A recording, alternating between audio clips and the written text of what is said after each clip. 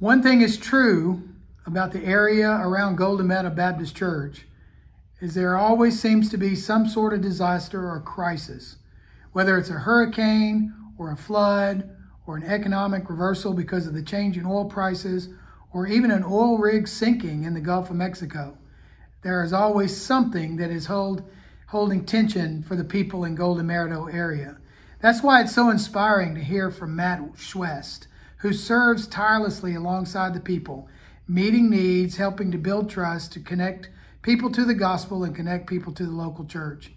You'll enjoy hearing this Cajun talk about that ministry. Enjoy today.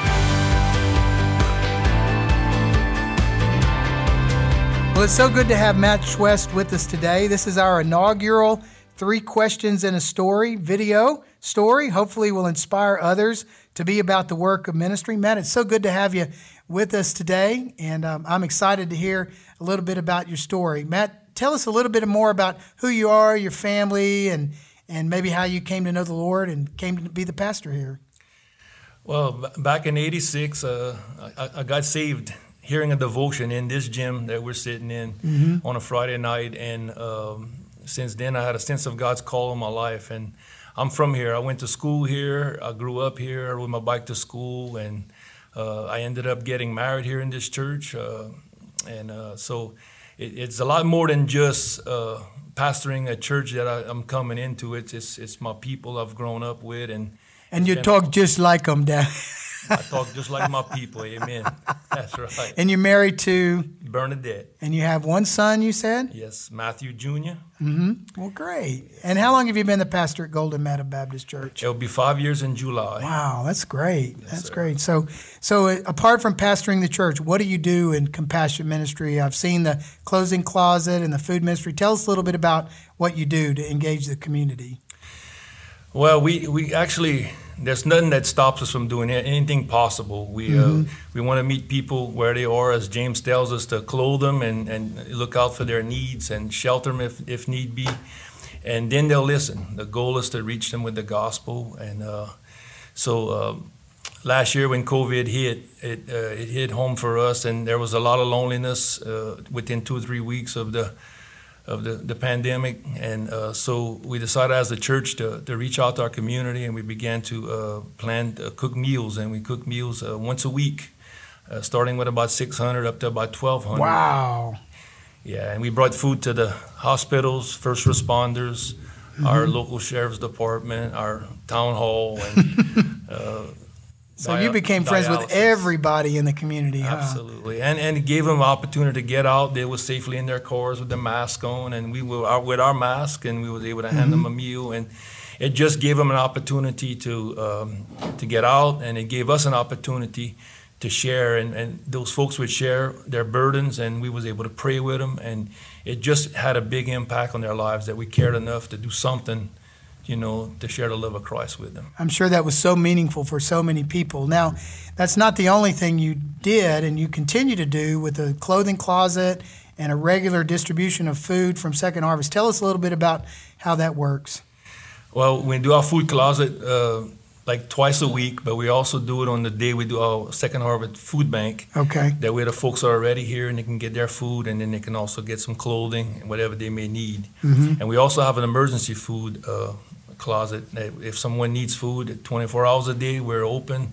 Our phones come straight to our cell phones, so the church is always open and available for anybody that needs us for food or just hospital prayer, whatever it may be. And we do funeral ministry. We'll do services for anyone. We bless them with a meal for the family after each service that we do. And we look at everything that we do as a privilege to serve the Lord, and I know it blesses the folks, and it's just because we want them to know we want them to know Christ. That's the bottom line. So the third question is the why question. Why do you do all this? Why do you do it? What's your passion?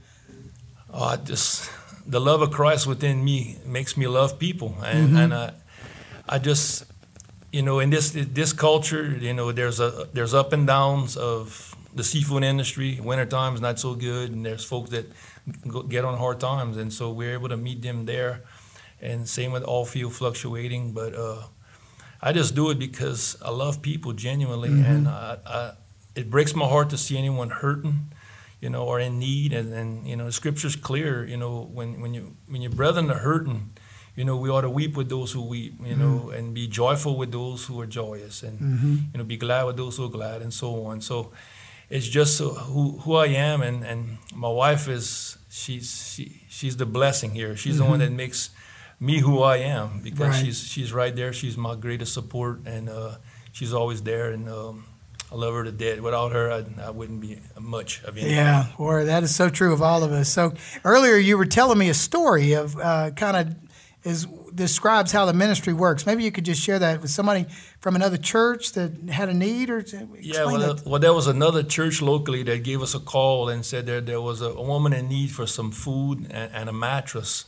And I'm like, well, fine, we'll take care of it. So we went and got her a mattress, and we brought her some food, and was able to share the gospel with her. And I thought that was neat, They missed their opportunities. I'll look at it. Well, but we pray for all people and all our churches, and it's all about winning souls for Christ. Right. And whatever we got to do, we'll do our best to make it happen. Well, that's a very inspiring story, and I know that everybody who watches this will sense your passion for people and the message of the gospel. And we want to thank you, Matt, for serving at Golden Meadow Baptist Church, way, way down in the south part of Louisiana. And I know that by hearing your story, others may be encouraged to get involved in compassion ministry, help their community in need for the sake of the gospel as well. So thank you again, and God bless. Thank you. Well, I hope you've been encouraged by this episode today, and maybe even inspired to get involved in compassion ministry in some way. If you'd like to know more about how to do compassion ministry from what you've heard today, or from any other idea, certainly contact us through our website or my personal contact information, and we'll help you get started in your compassion ministry. See you next time.